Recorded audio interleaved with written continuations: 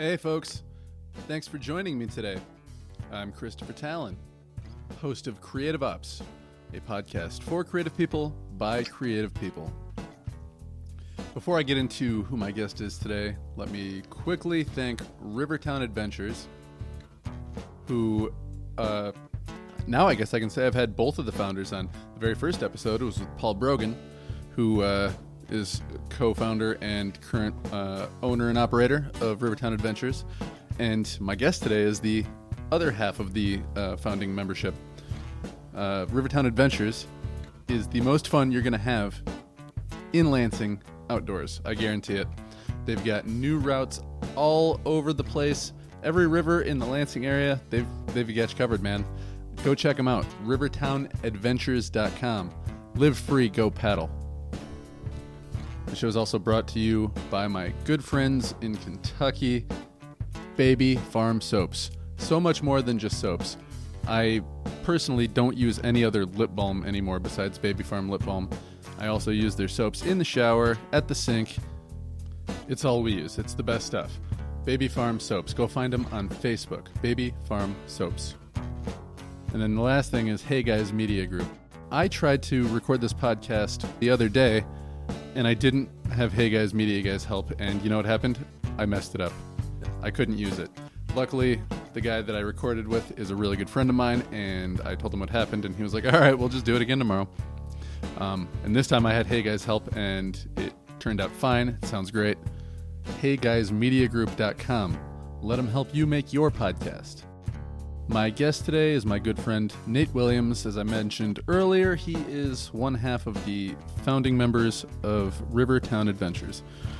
Nate has since left Rivertown Adventures and traveled all around the world. He's been to Alaska and France and beyond, working and making money and getting to see a lot of places for cheap, or in some cases for free, or even getting paid to do it. He's a guy who takes travel very serious and finds creative ways to do it, and I hope you enjoy his story.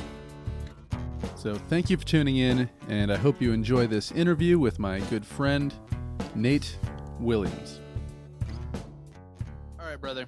So here we are doing it again.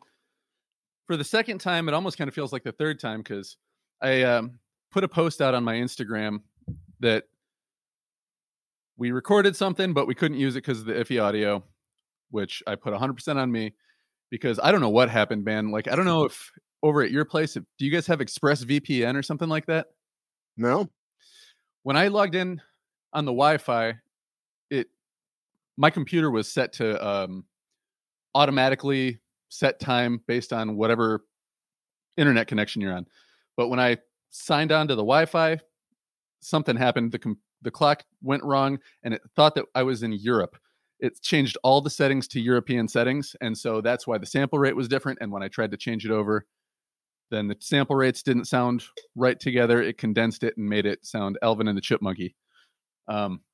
So I checked all the settings, reset everything, changed it to where my computer now is always set for American Eastern Standard Time, no matter what. And yeah, my producer's like, dude, I've recorded hundreds of episodes of podcasts, and I've not had as much problems as you have. But it's part of the journey, especially when you're kind of dumb guy like me. Well, the only way that you learn is by failing multiple times. Bro, that's the story of my life. I mean, I almost failed out of high school, and I feel like I'm doing okay for myself now. But it's kind of like I learn all the things not to do by doing them the wrong way the first time, but then I move past it. And I've got that knowledge base. You know what I mean? Übung macht den Meister. It's German. Practice makes the master, basically. Oh, I like that, because the idea that practice makes perfect, I think that, I understand the sentiment behind it, but if you think that you're going to be perfect at anything, you might be for like a fleeting moment, but that practice makes perfect. You can shove that up your ass. Perfection can never be attained, man. Yeah. Practice with the intent of being a master, because even a master fails. My kayak teacher talks about that you can't teach somebody who thinks they know everything, because your mind's just totally closed off to that there's any possibility of learning. So you won't learn. So you can never be perfect. Nobody's perfect. And that's the beauty. It would suck if people were just perfect all the time. Well, I mean, if everybody was perfect, then people would, when they start giving you those job sheets in second grade or third grade or whenever it is that they start ridiculously asking people, what do you want to do with the rest of your life? People would know when they were in third grade, I want to be this and that's it. And they would have laser focus. Nothing would move them from that goal. And I mean, some people are like that, but that's rare. I would now be a nuclear physicist. You would be a nuclear physicist, but like you wouldn't have had the trips and the adventures and the ups and downs and the learning by failing and the, you know what I mean? Like life is beautiful. Had all the hardship. Life is beautiful because of the detours, Yeah. And you've taken some interesting ones. So let's talk about it a little bit. We'll start with my first guest on the show was Paul Brogan, co-founder of Rivertown Adventures, which is also a sponsor of this show. And the other co-founder is the guy I'm talking to now. Hi, Nate. What's up, Chris? You were in your 30s, just starting your 30s when you started that up?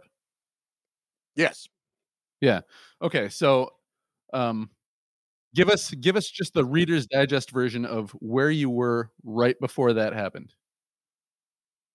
All right. Well, I had worked for the city, a local township, city of East Lansing, in the water department. Total, I worked for the city for 13 years. I was in the water department for 8 years, and it was a great job. Had all the security and everything in the world, but it just wasn't like I was always looking for my passion, like right. something that drove me.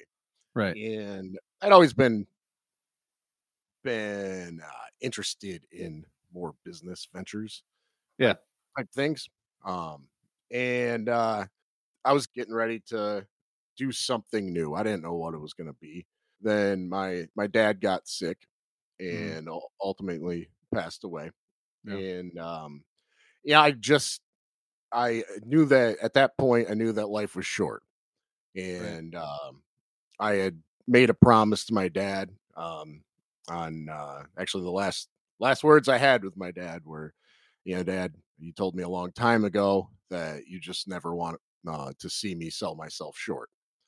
And I promise you, I won't sell myself short. I'll go out there and take some risks and see if I can blossom. Yeah. And so I was in that sort of mindset.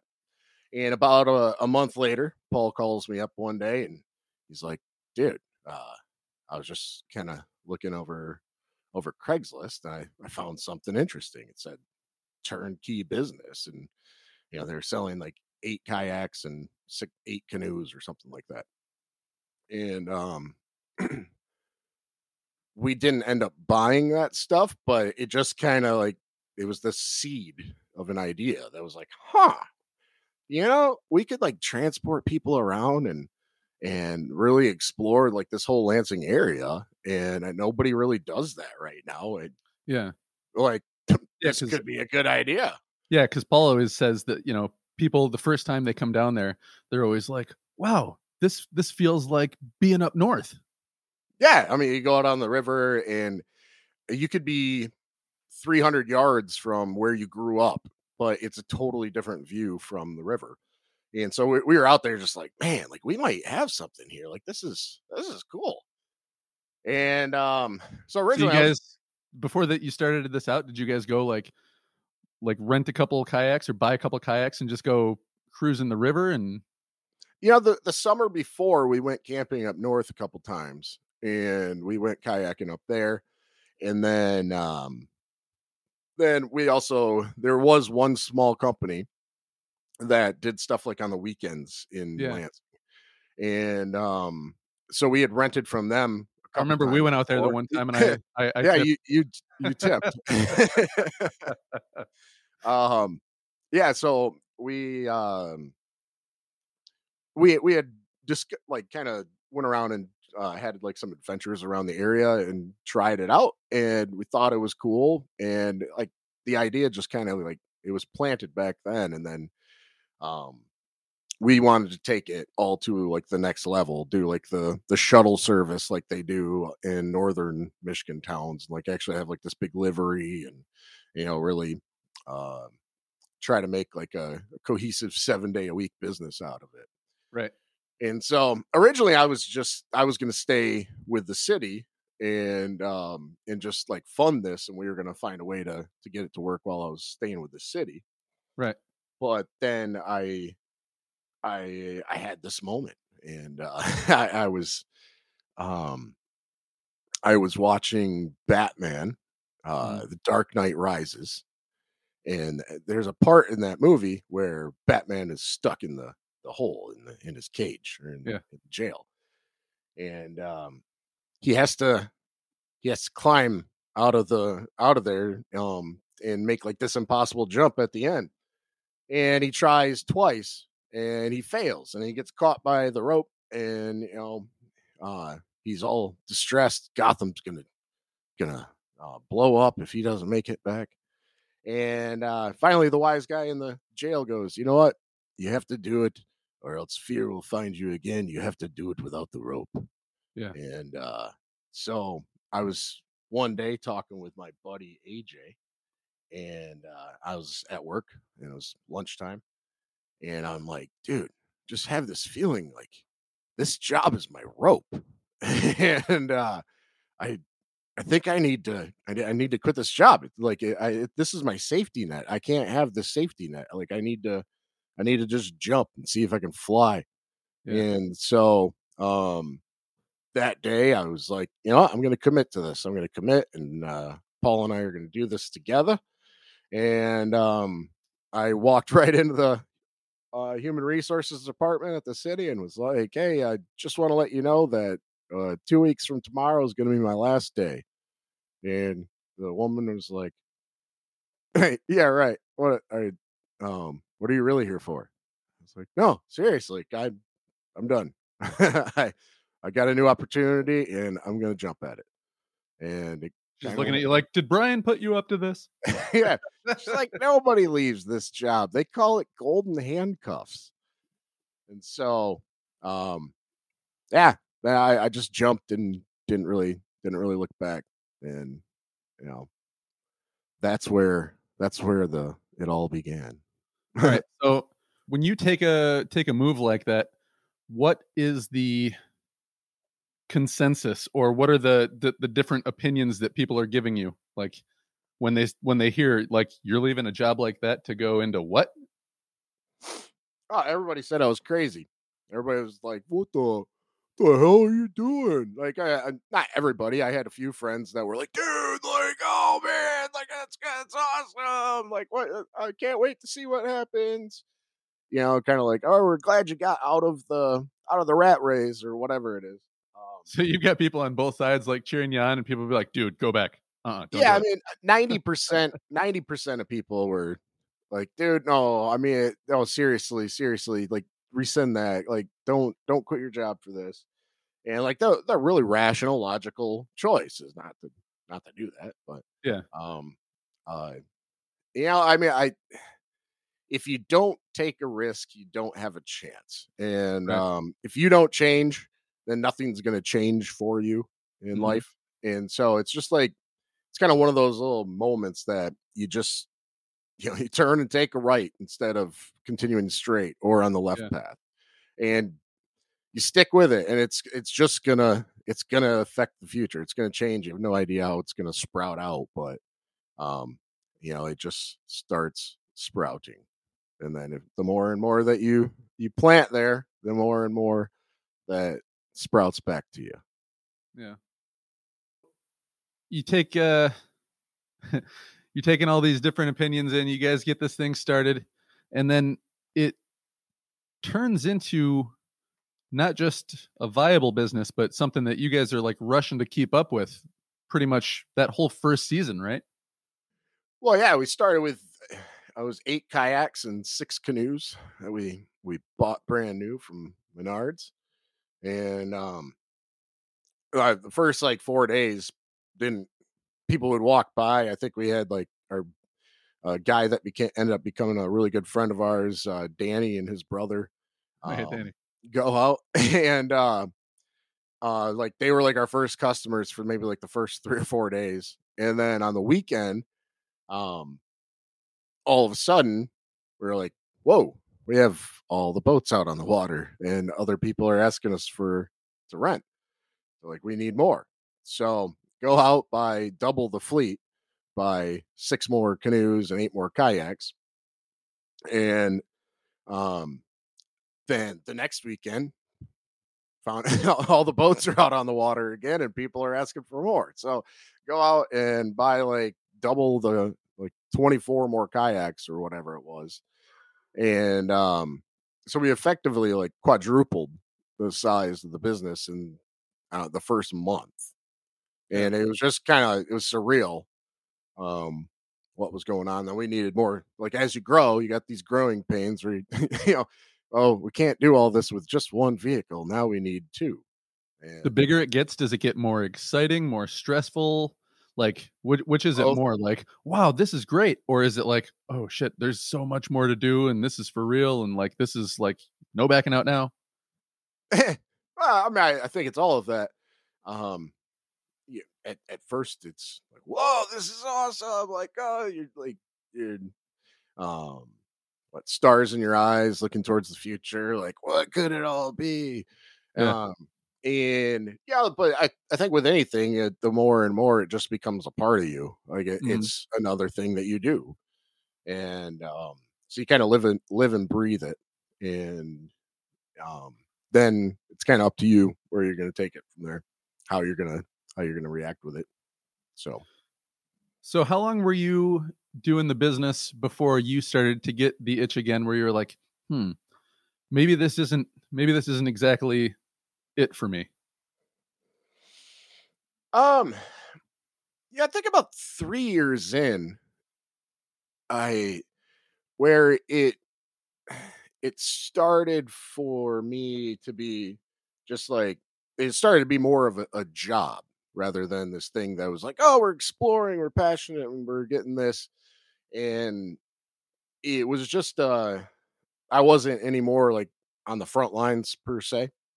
Right. And I mean, it was all fun. I mean, I had fun the whole time, but it was just in the back of my mind going like, yeah, this isn't, I didn't plan on doing this forever. Hmm. uh and I still want to, I still would love to be a part of this no matter what. But um I just knew that I wanted to go out and really expand my personal sphere, Yeah. uh Well, more, like because you more. had told me that in the off seasons you were going around and you were traveling and seeing things and you were just kind Yeah, of getting this sense of like, man, the world is so much bigger. I don't really want to be stuck in Lansing. yeah, I had been in the same 5 mile radius of where I had lived my whole life. Yeah. That For this up until and that point, 30 plus years, right? Yeah, yeah. And yeah, I didn't go away for college, I didn't do any of that. And so I just had always had this thing in the back, like, and just, I really want to get out and see the world. I love mountains. I my family go out to Colorado every year. I'm just obsessed with, like, you look at mountains and just all that potential of Mm. things to explore, things to see, and things to do. Mm. And it just attracts me. I love being out in nature. And um I got to do some traveling in the off season, but yeah, I Yeah, just you were kept on texting me finding pictures with myself. you out in the field and mountains and behind you with a guitar in your hand. Yeah, yeah. At that point, like, I remember telling you, I was out there trying to find myself. I was looking for something, and there, even though I had a lot of good things going, there was just kind of this emptiness inside of like, there's something I'm looking for, and I'm not sure what it is. And so that, in that little, it just kept on growing Mhm. and growing. And finally, I just came to the realization I wasn't taking care of myself very well. And I was just having a lot of these negative effects from just kind of having like this hole, this growing, like, and I'm trying to cover it up with, whatever else. Yeah, And because for somebody that doesn't know, and we didn't start out with this or anything, but you're kind of a goal-driven guy. If I had to describe you, just like as an overarching personality, you're a goal-driven kind of person, and you'll set a goal like I want to be the best at. I almost said jujitsu, taekwondo, and you became Taekwondo. a black belt. You're like, I want to learn how to play the guitar. You learn how to play the guitar, and you can solo and do the stuff that people are like, man, I wish I could do that. You wanted to start a business. You started a business, became very successful, won awards, grew and grew and grew and grew, such and such and such and such. So I would imagine that at some point, you're not the kind of guy that like looks at the things that you've done and go, isn't that great? But the kind of person who goes, what am I going to do now? Yeah, I mean, I'm very cynical of myself a lot of times, and so I'm always like, I don't want to be, I don't want to be stuck in the same place. I want the walls to be broken down, Yeah, that seems and like the theme so far. yeah, and yeah, I don't know if it's good or bad, but it's kind of what I do. And now I'm starting to recognize, like, know yourself. I'm starting to recognize like these different little cycles of kind of where I'm at on things that I'm doing, things that I'm Yeah. learning, things, I think with anything you can get burnt out with stuff. And I tend to go hardcore. If I'm gonna do something, I'm gonna freaking do it. Yeah. And so I like Well, I'll where you're going with this, or at least where it sounds like you're going with this, kind of reminds me of when I was talking to Mike Bryman on an episode. He's a visual effects artist. Um, he talks about having this just creative push where he wants to find new things and get really good at doing them, but once he gets good at doing them, he doesn't feel satisfaction just doing that thing over and over again. And so yeah, he's worked at some places where people are like, dude, I would kill to work there. And he's like, yeah, it was cool, but then it didn't feel that great anymore. So I went and found something that made me feel that way again. yeah. I mean, I think everything and anything becomes a job at some point, but um, yeah, I think a lot of it really has to do with uh, you kind of like hit this plateau, and there are horizons in the distance, but once you kind of hit a plateau where you're like, oh, like that's really cool, but then you can look around and you can see all these other horizons that you might want to do too. So like, hey, it's cool, we climbed to this plateau, but we didn't climb Everest. Okay, Yeah. so um and but Everest is still out there in the future. It could definitely be, you know. Yeah. But right now I want to go climb K2 or whatever Yeah. it is. I mean, So you're going so you're going and you're looking for that thing.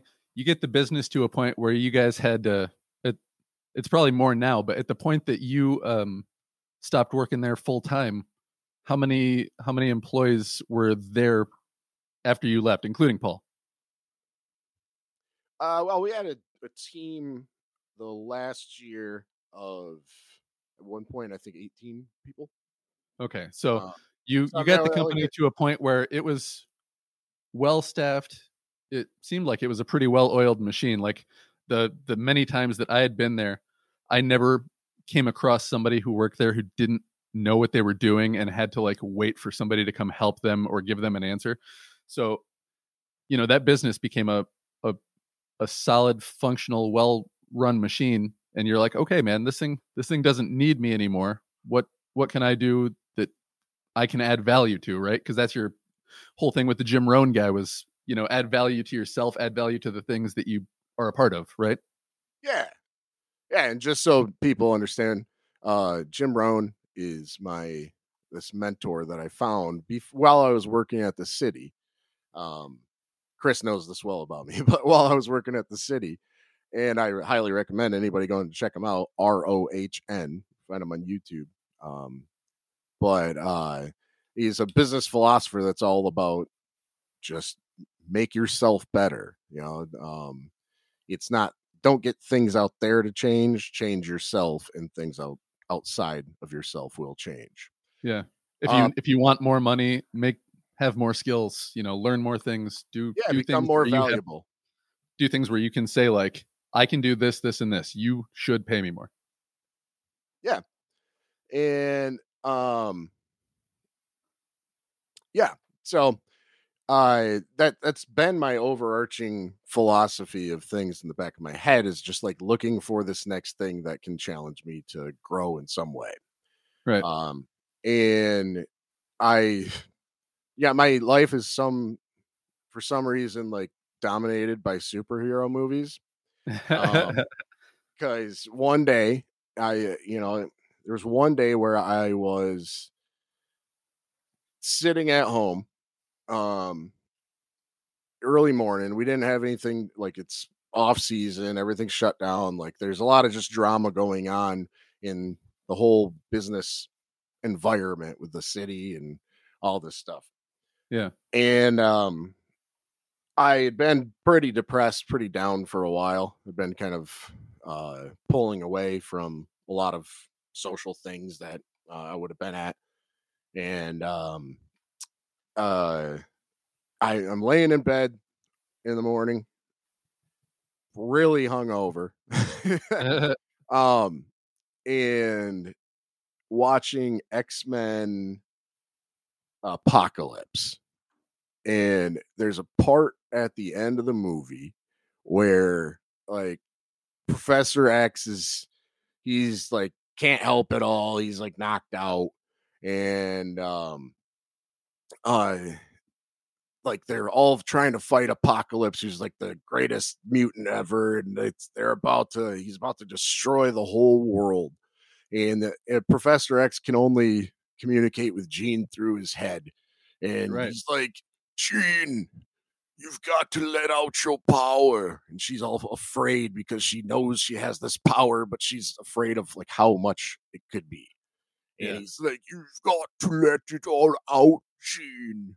And then you have this moment where like Jean's like just realizes it and walks out. And then she's walking out of the room, and then she walks on air and she starts flying, and like she just like screams like, ah, like one of those things. And it just hit me. I had seen the movie before and I wasn't really super impressed, but this time just hit me.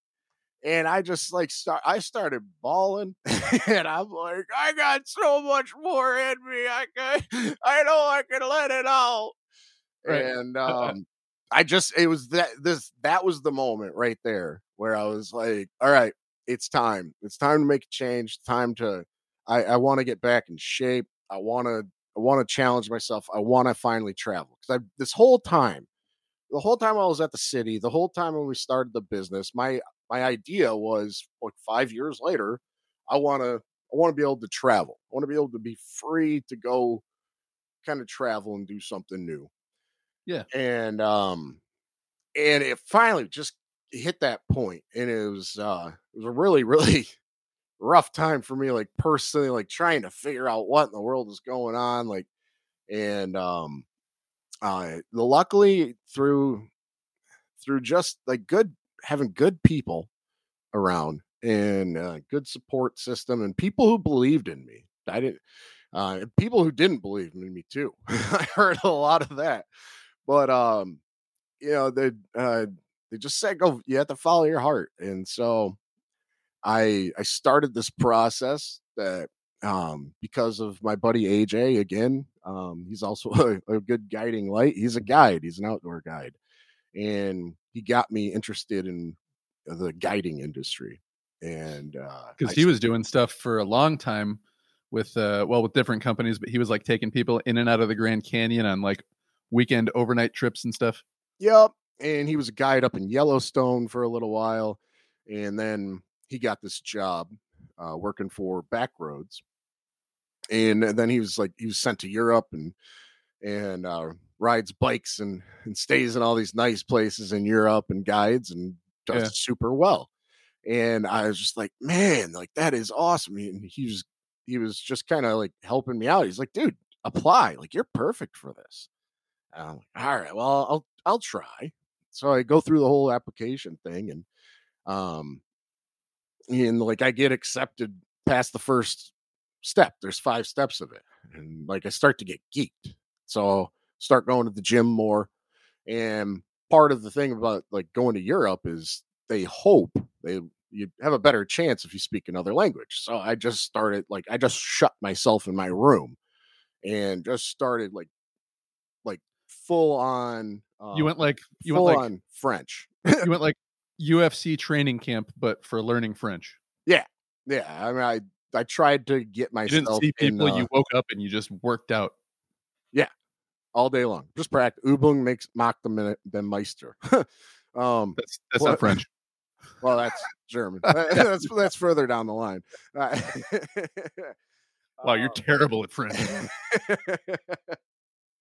But yeah, I just tried to. I'm trying to think of the word right now, but where you fully immerse Yeah. yourself. I just tried to do full immersion at my own house, and and yeah, so I go through the interview process, interview like 2 more interviews. These ones online and one in person, one through like a pre-recorded questionnaire. And they picked me to go out to San Francisco. And, like this is like a one in I think it's like 1 in 10,000 people make it to that stage. Um, and so I'm just like, this is destiny. This is like, oh yeah, like it's happening. But I put all this work into like learning how to fix bikes and get my language down. I joined a French club and all this. And long story short, I get out there and it's just totally different setup than I was expecting. I probably should have done a little bit more homework on it all, but Yeah. they didn't You care. were training McGregor and you got Khabib. Yeah. Yeah. They did not care at all, like anything about they didn't even ask me about the languages. They didn't even ask me to fix bikes. Worked so hard on all that. They didn't ask me like we didn't have a sit down interview or anything like that. It was just me in a room of 100 of the most outgoing people that you've ever met in your life. And it's just a challenge to see And they're who's all trying gonna to be the out most friendly each outgoing. other. Yeah. And you know, I I dressed up, not overly dressed, but it said business casual. So I went with business casual from what I understand being business casual. Right. And I walk in there and everybody, all the staff, the owner, and all other 100 people are all in like sandals and shorts and Yeah. t-shirts. And I'm like, and it just I everything was just thrown off balance and I didn't end up getting the job. It crushed me. I'm in San Francisco by myself thinking like I put all my eggs in this basket. Right. And I'm just like I Yeah, make the 'cause wrong you already decision? told everybody at Rivertown, you're like, "Hey, man, I'm leaving to do this." Yeah. So it wasn't And like, "I'm gonna go try this, and we'll see when I get back what happens." You're like, "I'm out." yeah, well, I mean, I a lot of this I count like what my direction was gonna be. Paul knew, but Yeah, most people didn't really know what was going on in my life at that point. yeah. But uh the I just felt like crushed. Like, did I make the wrong decision? Should I just go back and like crawl back and say like, "Oh, I'm sorry, I made a mistake," or what can I do? Right. And I'm talking to AJ, and he's like, "Oh, man, you really didn't get the job. That sucks, man." But guess what? I just got an email from this guy in Alaska, and I was gonna work with him, but I ended up getting the backroads job, so I took that instead. But I got an email, and Trent says that he needs 2 people to be guides up in Seward, Alaska, in the Kenai Fjords National Park. And at first, I'm like, Alaska? Who wants to go to Alaska? It's cold up there. What? Like, I didn't. Again, you can't teach somebody who thinks they know everything. Yeah. You're And like, "Dude, we just got out of winter in Michigan. I don't want I summer in know. Alaska." Like, dude, I'm trying to go south. You're sending me stuff of all like the Caribbean and like places that you're in Europe where like it's nice. Like, I don't want to go where like there's ice everywhere. And but he's like, dude, no, seriously, like you gotta check this out. And so And you've got the background for it already. You want to travel, you've got the kayaking background. Yeah. Well, I had recreational kayaking background. I didn't realize what I was getting into. I had a little experience in a sea kayak, like doing sea kayak stuff in the river, with a good friend of mine, Trey. And I tell you, I flip those kayaks all the time. Yeah. And they're really unstable if you don't know what you're doing. But um yeah, so I'm going up there, and well, at this point I didn't have the job. I just applied, and I sit down with Trent and Hannah over a Skype interview, and which I was having a horrible day that day when they set up this interview. Right. And I I thought it was an hour later, and they're texting me like 15 minutes into like when it was supposed to be, like, are we Oh, still time doing zone this? difference, misunderstanding? Yeah, yeah. Oh, boy. And I'm just like, man, but I get in the interview, and they're just like two of the most happy, bubbly, nice, awesome people that you could ever meet in your life. And um yeah, immediately I'm like, huh, okay, like this could be cool. And we're going through the interview, and I'm just like, man, like this really does sound cool. I'm like, is there a chance I might see whales? Uh, And and Trent's like, yeah, well, we can't guarantee anything, but you have a very high likelihood of seeing whales up here. All right, awesome. And so I end up getting the job, and it's this is almost the beginning of the season. It's 12 days later, I'm shipping out to Alaska. I didn't have time right. to prepare, learn anything. Like, you had all like set up these presentations and stuff like that for Yeah. our training. And um I I didn't have any of that. So it was just like this whole like boom. It really was like I'm on this street going to the left, and all of a sudden, boom, I'm heading right and going far north. And yeah, I get there uh after a long day of flying, and it is just absolutely the most spectacular thing I've ever seen. And that kind of starts the next leg of the journey. All right, so between not getting the first job and then getting the job in Alaska, how much time goes by? Not before you actually get there, but just between like, sorry you didn't get the job and you're hired. How much time? Um I got set up with an interview 2 days later. So basically that Saturday, like I think I was on the plane, and AJ sent me the email thread, and I I emailed that day, and they got back to me, and they set up I think I was leaving on a Friday, Yeah. and they set me up to have we did the whole thing backwards. So they set me up to have an interview on Sunday. So that was 2 days later. Then they were like, okay, now go on our website and fill out an application. And then, or no, they did my background check after that. And then the last thing they had me do was fill out the application. And then 2 days later, like it was a week long process of that. And then like they called me, I think it was a whole after the week. They said, we'd like to offer you the job.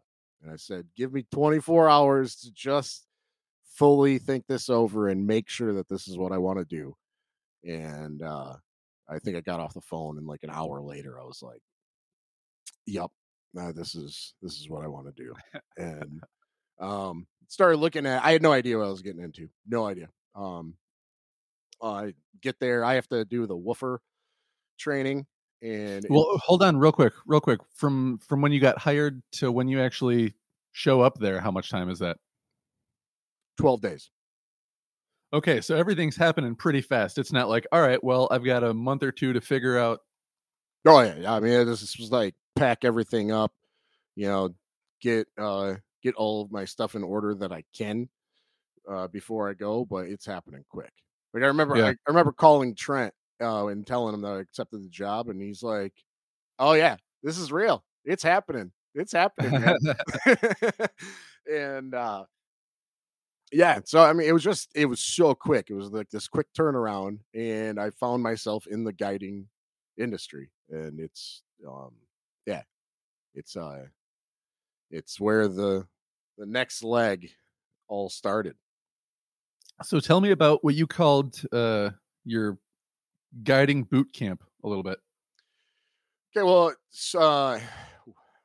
we had to first get my WFR certificate, Wilderness First Responder.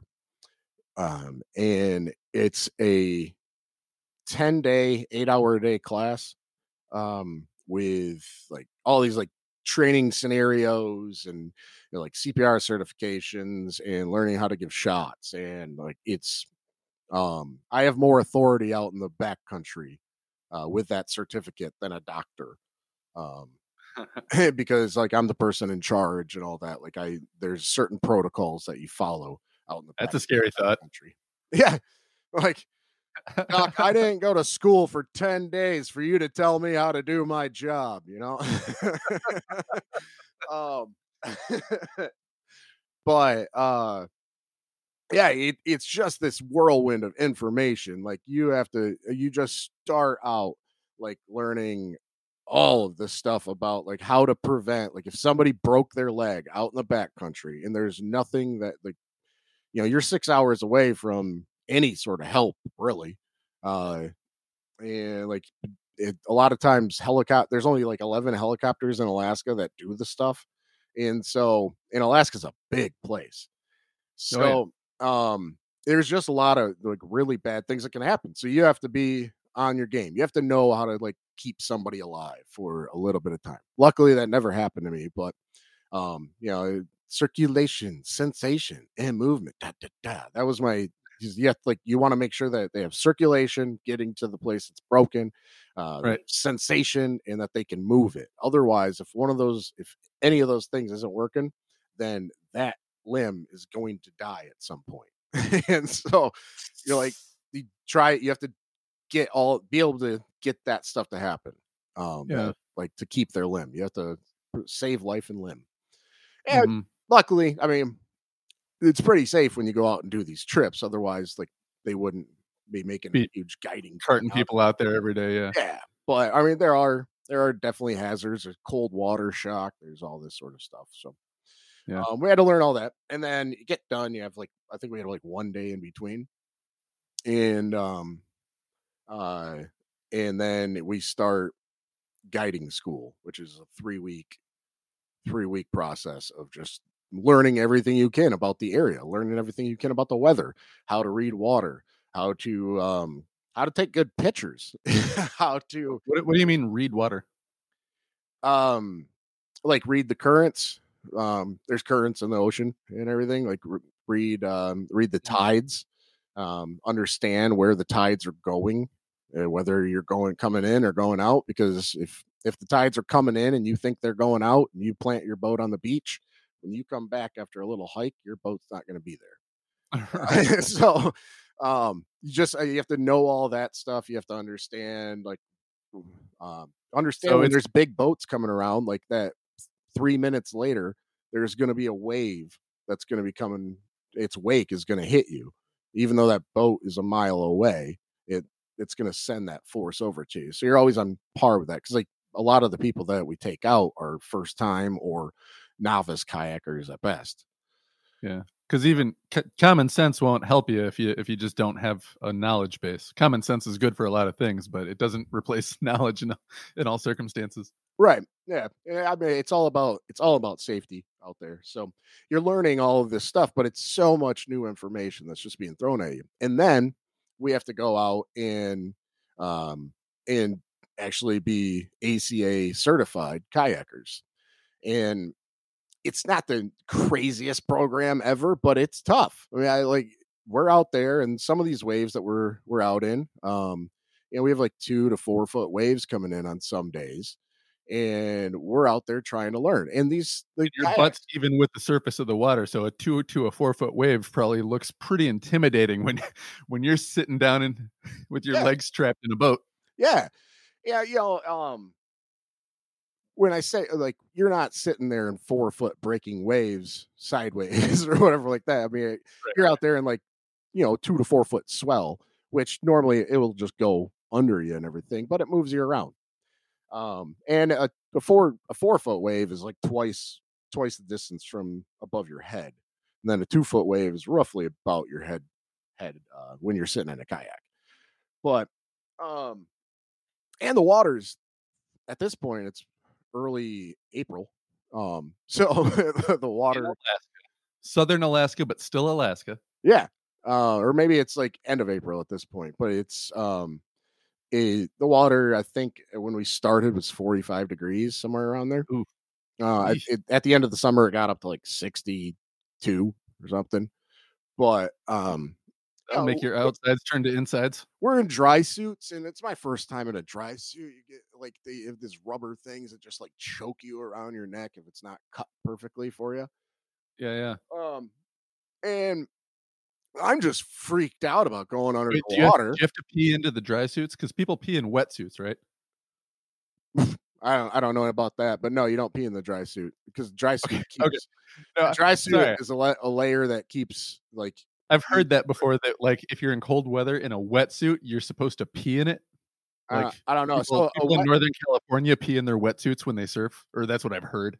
Sorry, that's weird. No, but no Cal surfers, if that's if I'm throwing shade. So here's the difference. A wetsuit keeps your body wet. If your body in the wetsuit, you put a layer of water between you and the suit, and then your body Right. heats up that layer of water, and that becomes Right. the insulation.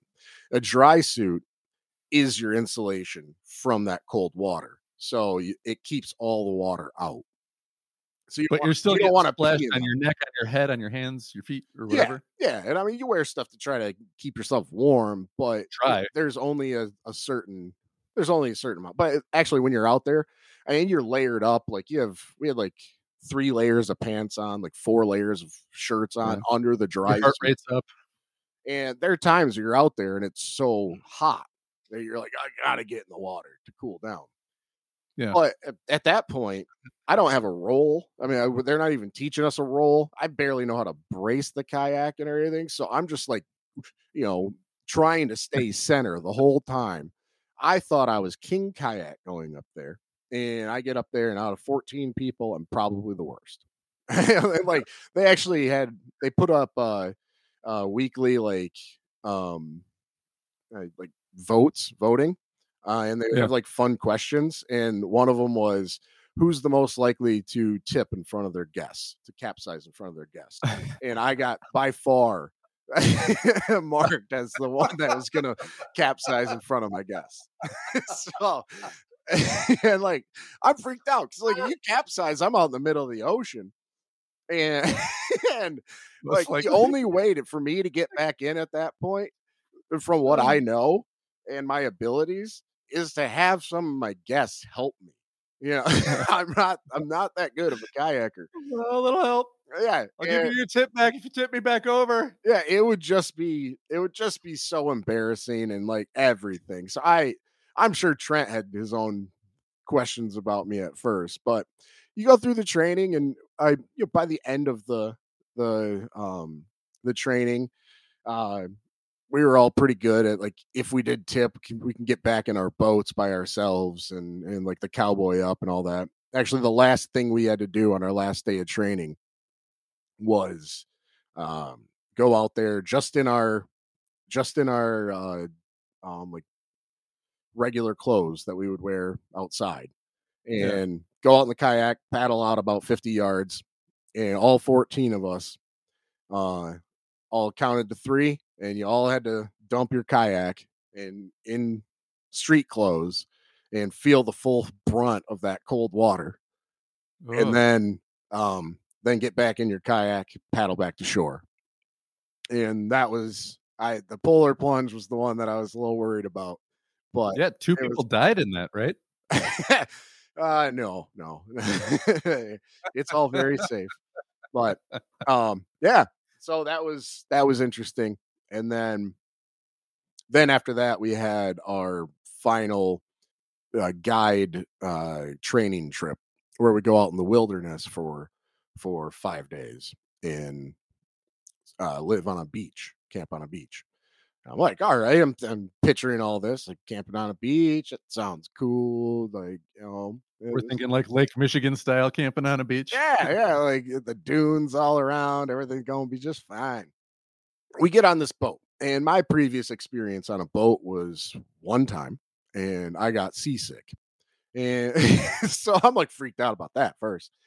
But and I have no idea what we're doing. I have no idea where we're going. I have like a little idea of what they told us we're doing, but I'm basically a guest at this point. I have no idea what's coming up. We go 40 miles around this southern cape and into the next bay over. We're on Resurrection Bay. We go down like um, all the way around, and like we're I find out we're on a part of my guiding thing is we're on a whale watching boat. Hmm. And we go out and we start the day with like adventures checking out wildlife. I don't know anything about any of these wildlife, but it's like, whoa, like this is real. Like it was never real to me until we got out there on that boat for the first time. Yeah. And then I'm looking all around like a little kid. She's like, where's a whale? I want to see a whale. And finally, like off in the distance, it's like and it's like the whale spouting. And What kind of whales did they have out there? we had humpback whales, which were Those are like the really yeah, they're not the biggest, but they're big, right? they're big. They're like the Like, size. I mean, all whales are pretty big, but Yeah, a humpback's like 40 to 50 feet long and weighs about. so it's like a school bus. Yeah, that's what I from would the always say. Like whenever we saw a whale, I would tell the people after their whale moment was done. You don't interrupt somebody's whale moment, but after it's done, Yeah. then you go. Right. What you just saw going through the water. That is, picture for yourself a school bus that you that you went to school on in the morning. Uh, that is basically the size of that whale that you just saw swimming right next to us. Yeah. And it's really an insane experience. And then I like that, somebody's whale moment. yeah, Is that what you guys actually call it, that? Or yeah, it's a whale moment. So Huh. a lot of times, this is the first time that somebody's seen a whale, and you want them to take in everything. You want them Yeah. to remember that experience, And especially in that environment, because the first time I ever saw a whale, and like it wasn't like at SeaWorld or something, in a natural setting, was on an aircraft carrier. And it was still cool, but it was from high up, and it was, on an aircraft carrier. So it wasn't like, hey, stop and take a picture. It was like, hey, get back to work. There's a plane taking off. right, yeah, yeah. Those people are out there. They have a lot of anticipation, and a lot of the stuff that you learn as a guide is to really let people enjoy their moments, because they're not out there for me. Like they're not. Right. They didn't come all this way to just have me be their show. Like As pleasant as you may be. yeah. I mean, I try to be nice, and a little goofy, but it's tough. But if they have that moment, it's magical, and then they can think back to it. And then all that I try to do is amplify it, where it's called interpretation, where I give them a sense of what they're actually seeing or what they just saw, and the how the landforms around them affect why those whales come in to feed in this area. How we're in the fjords, and fjord is created by glaciers, and all this stuff. You want to paint a good picture for the people, and that's what they'll really take with them in that memory, is these pictures in their mind. And so, Speaking of pictures, I want to cut you off just real quick, because I'm rude and I do that. The pictures that I saw on your Instagram from the time that you were there, it looked like a lot of the pictures that you were taking were from like group trips when you were out there experiencing it for the first time yourself. So when you're out there experiencing that for the first time yourself, do you see that in people's faces when they do it, and like get that same like, the first time you saw it, like at least a little piece of that? Yeah, I mean, a lot of time it brings me back to the first time that I saw an orca, and this is just Yeah. right after we saw the humpback. Um, I think this will answer your question pretty well. I we're seeing this pod of orcas go by, and I'm seeing like the at first the fins come up, and then like you see like the white on their side and everything. It's like no way. Like I never ever imagined, thought that I would ever see an orca in the wild in my life. And, Yeah. and it's just like, that is super cool.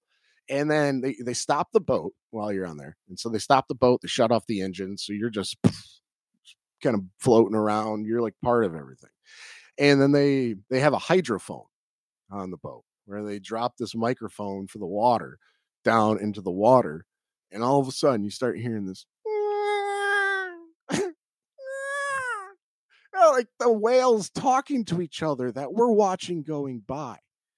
And Aw. it brought a tear to my eye. Like I started crying, Oh, yeah, tears because of the boat joy. is I forgot, like, I was like, "Where'd the microphone?" But it's a whale watching boat. It's Yeah, set up for all yeah, that. it's Yeah. set for wildlife stuff. So it's just got, like, the speakers up on the deck, and you're just hearing that.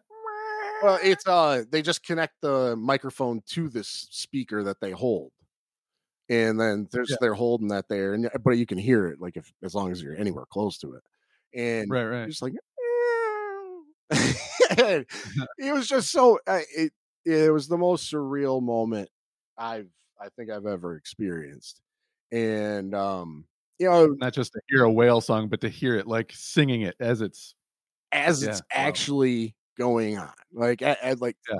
Possibly talking about, "Hey, look, there's a microphone in the water." yeah, yeah, they're smart creatures. They know what's going on around there. Like they have a I've map heard in people their talk mind. about their language, like, saying that their language is, indecipherable to humans as of so far, but they know it's very complex. Yeah, well, each orca pod is like the family, and And they all kinda have their own they have thing, their right? own call. Yeah. And so there's three types of orcas. There's transients, there's offshore, and there's residents. Um, so they all eat different things. Um, and they all speak their own language too. So the the offshores are like they're the ones like they eat like the great whites and stuff like that. Like they're like the kind of the They're bad the ones that travel, like, thousands of miles a year. yeah, they're the badass. They just go everywhere and they Yeah. just like do like then your residents are the ones that they just eat fish. And they split off like 250,000 years ago between the residents, the transients, and the offshores. And then the transients will they eat like your seals and stuff like that. The offshores eat pretty much anything. But yeah, they and then each pod within those different types of orcas, each pod, each family, they have a number of different calls, but one of them is like we think it's how they locate each other, but they send out like their family name, and that's basically their call, and they'll all have their own variation of this same call, and they'll call that out when they want to regroup or when they're just looking for the other one, and they can hear it. I forget the exact numbers now, but it's from like miles and miles away that Yeah, I they just can saw something hear. that said dolphins can hear sounds underwater from 15 miles away. Yeah, and it's probably the same. It might even be like 50 miles away or 100. Like it could be something like that, but I don't want to go too overboard here. But it's a long ways, and sound travels more efficiently through water. Right, But right. then their brains are much more complex than ours. There's the like mushroom kind of uh gaps or whatever in your head, like the sponge or whatever looking stuff. You know what I'm talking about? Where You're talking about, like, all the folds in your brain yeah, and all the stuff. folds. Yeah, yeah. Theirs are much deeper and everything because like they're they're seeing the world through their eyesight, which is very good. Um, Mm. and they're getting the sense of smell and everything from everything in the water, but then they're also getting that like 3D or what 4D or whatever it is through like the echo stuff. Yeah, their sonar. Yeah, in the water.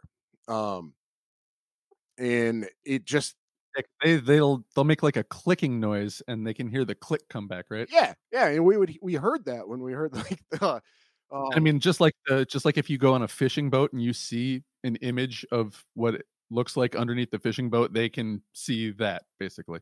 yeah. Oh yeah, yeah, and they like they can tell when a woman is pregnant before a woman can. And especially like dolphins will show extra attention to a woman's stomach when right when like a woman's pregnant. They know that there's a baby in there. Like there's like orcas and dolphins are about as smart as each other. Yeah. Well, yeah, with all the same kind of things. One thing I wanted to say to you, because it made me think of it for some reason, was I read something somewhere a long time ago. I can't remember who it was. Um, that a woman found out she was pregnant because of a store mailer. Um, and you know these stores, they buy information and they know lots and lots about you, just statistically, whatever, and they can tell based on your purchases, this, that, or whatever, like, oh, this person must be pregnant based on the purchases they've been making. We'll send them mailers for Huggies and breast milk formula, or whatever. And she's like, I'm not even pregnant. Why are they sending all this stuff? Went and took a pregnancy test, and she's like, oh shit, I'm pregnant. Huh. They and like, yeah, they could tell she was pregnant before she could, not from sonar, but just from Huh. creepy collection of data on people. So orcas are smarter than that. So They're orcas they're are, and they seriously have smarter than the evil marketing geniuses. yeah, yeah. And they've been doing it for thousands of years. Um, but yeah, so I mean, it's just a super surreal, amazing moment there, and like that's kind of what we're talking about with like that whale moment, Yeah. Let, So you remember that, and you just let people have that, and yeah, kind of try to steal some of their joy too. yeah, That's cool. yep.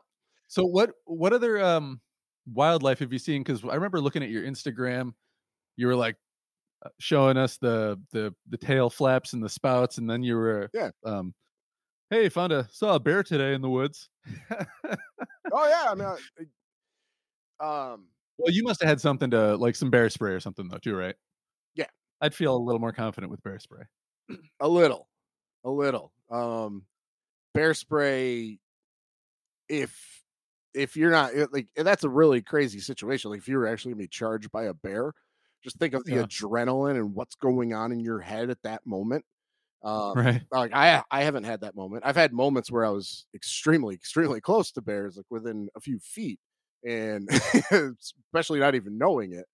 Um, but it's yeah, like you have to think about the wind, and or like you have to get downwind from the bear. So like when you spray that, it's not coming back at you; it's going towards the bear. Right, So, right, yeah. Yeah. yeah, You don't wanna spit in the wind. yeah, we actually did like a little class on our training trip. Yeah, that's a good segue into the next part of the training trip, because it has to do with like the bears and all of that. We had a fake can of bear spray that maybe was old or whatever, or I think it was just in whatever it was, but to practice. And Mhm. you're trying to shoot at stuff, and it's not as strong and it's not as accurate as you would hope. So I mean, it's good stuff to have, but Well, it's not it's you're not they foolproof. I've heard you're not supposed to spray it directly at the bear, but you're supposed to, like, make a wall of mist that basically the bear can't charge through or won't wanna charge through. Yeah, yeah. It kind of comes out in like this aerosol form. I mean, it shoots, but like it becomes like this aerosol, and that's why you Almost don't like want to be almost like downwind a fire from it. extinguisher, kinda? Well, that's why you don't want to be downwind from it because Right, right, right. it's not like you're shooting a straight stream and it's you know. Um, Yeah. so we practiced all that, but um, the the next part of the training trip, um, Well, I guess I'll answer your question first about the animals. So there, everybody needs to see a puffin in their lifetime. It's the coolest bird that I think I've ever seen. I've ever been around. Granted, there's a lot of cool birds out there, but puffins are my favorite so far. Um, they'll dive 300 feet down. They'll pick up like they're tiny, tiny little guys, but they've been found to have like I think it was 47 fish in their mouths at one time. They just dive down into the ocean and just pick all these things apart. These super colorful beaks, and like they sound like an old man that smoked all of his life. They're like, they're funny, funny creatures, and they'll be like right next to you, and then all of a sudden they'll just boop, pop down and they'll just go shooting under the water. And then when they try to fly, they like run on the water. They have such like fat little bodies where it's tough for them to get flight. So they're like running while they're kind of like a duck. So they like run and everything while they're trying to fly. It's hilarious. But so you got the puffins, you have eagles, you have a bunch of different types of birds. So we're in the fjords, and a fjord I was saying earlier is created by when a glacier had originally like carved that out as it was advancing, and then as the glacier retreats, it leaves behind that carved out area like a U-shaped valley, and you have like in fjords, it's fjord is where the glacier retreated, but it was below sea level, so the water comes in and fills in the gaps, the ocean. And so you just have like these crazy ecosystems where you have hundreds of different types of birds in this one area. You have hundreds of different types of fish and hundreds of different types of, I mean, thousands and like there's millions of organisms and everything that live in these areas. So they're just super, super rich, beautiful places for every type of animal that you can think of. Yeah, sea lions that just hang out on the on the rocks, and they're like necks, and they waddle along, and like the seals and the sea otters that thrive in the cold water up there. It's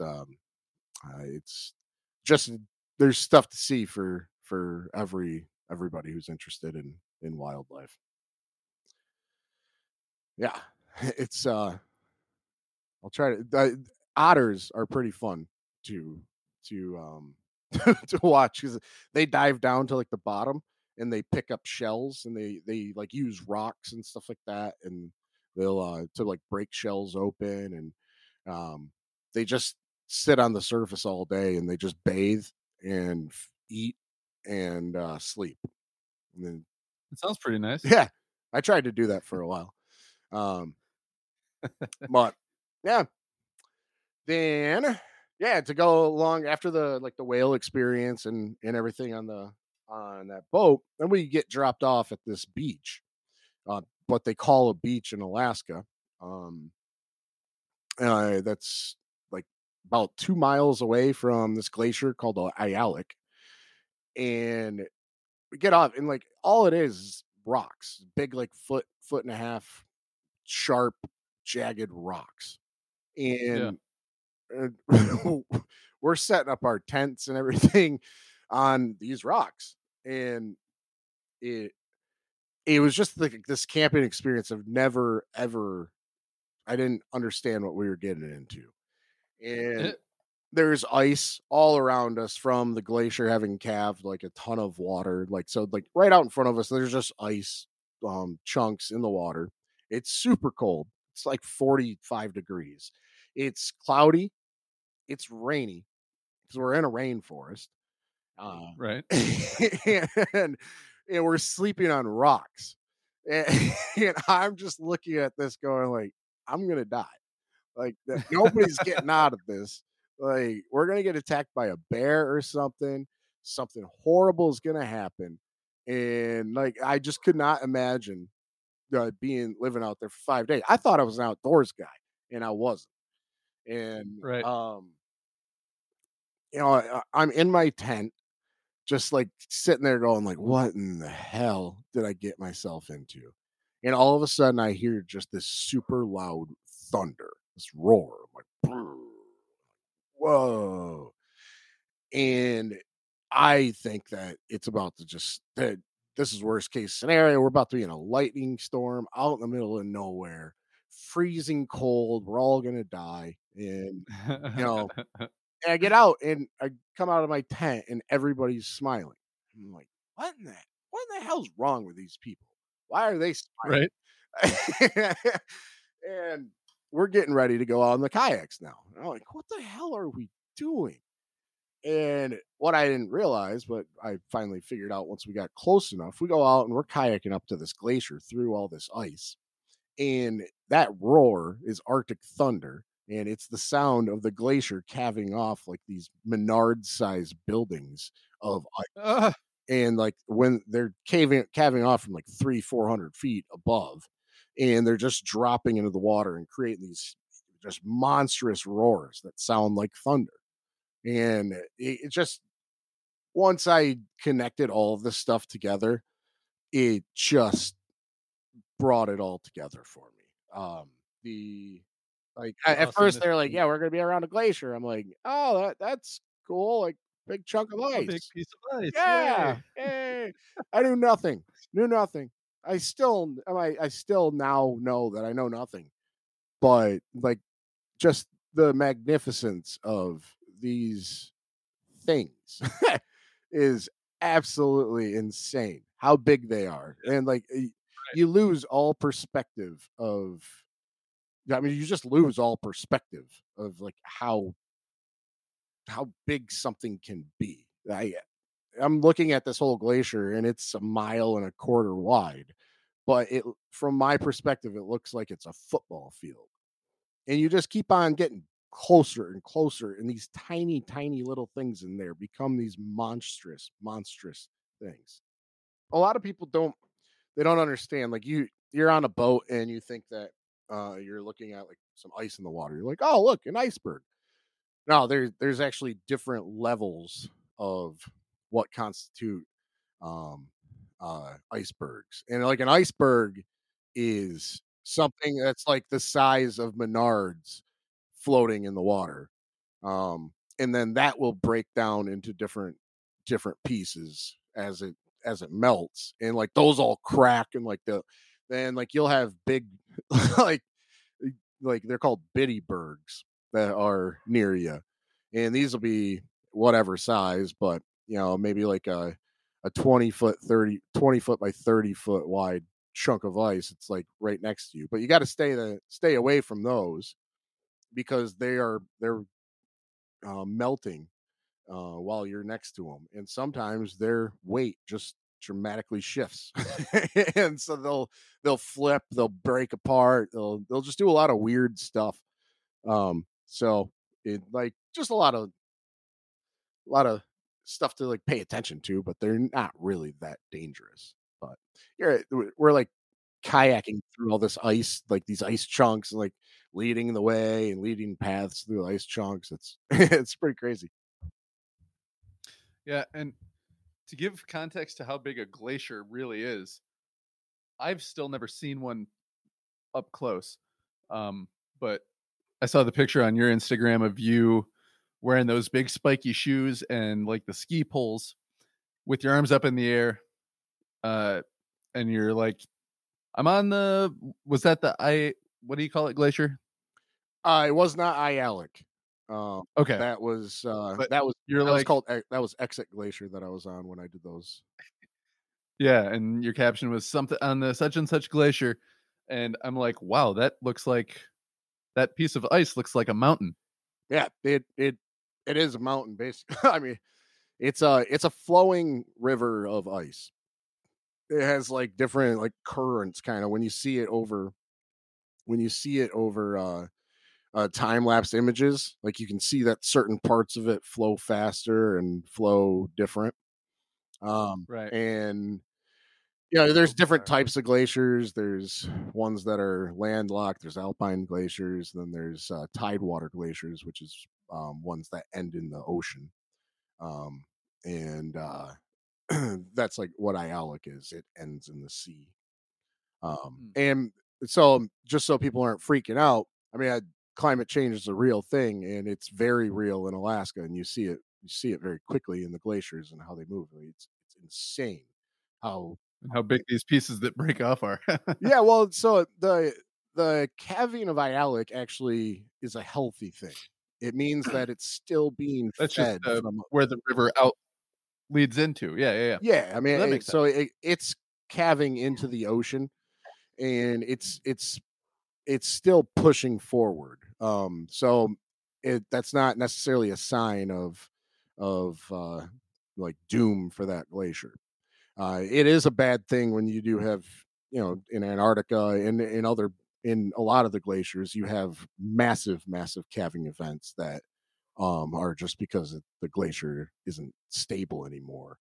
Um, but Ayalik so far has held its ground pretty good over the last 100 years, where there's a lot of other glaciers in the area that hadn't. But an Right. exit glacier, the one that I was on in that picture you're talking about, that one is one where you can see they have mileposts as you're driving up to it of where it was in 1825, where it was in Uh-huh. 1875, where it was in 1915, and like from where it was in 2000 to 2020, it's basically like sped up by double how quickly Yeah. receded. You could kinda see, like, a rhythm to the pattern, and then all of a sudden, Yeah, whoa! and I exit's one of the most beautiful glaciers I've seen. It when you see it from while you're driving up there from the road, it's it's a spectacular sight. It'd be a horrible one to um to lose. Yeah. But that's where I actually had that first bear encounter, though, where I was like 3 feet away from a bear. I was hiking back from that, and I'm just walking along the trail, and all of a sudden I hear just a little rustle. I thought it was like maybe like a chipmunk or something in the bushes, and I look over and I just see like this big black spot, and I'm like, what in the world is that? There's just something dark there. And I just start looking up, and all of a sudden there's this brown circular face just staring at me. I'm like, whoa, hey bear. Hey bear.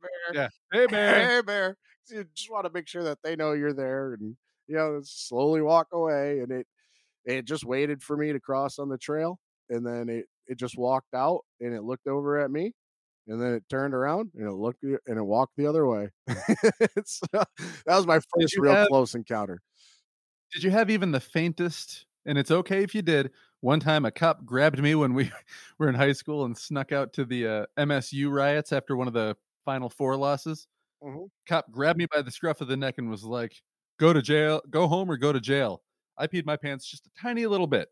Did you do that when you saw the bear? No. Oh, the first one I saw was on a training trip, and that was from like 75 yards away, and I just kind of saw how like it just wanted to keep its distance, and we were pretty yeah. And then You never seemed, like, aggressive or anything, yeah. yeah, I mean it was just trying to find its way. And that's what all of them are doing.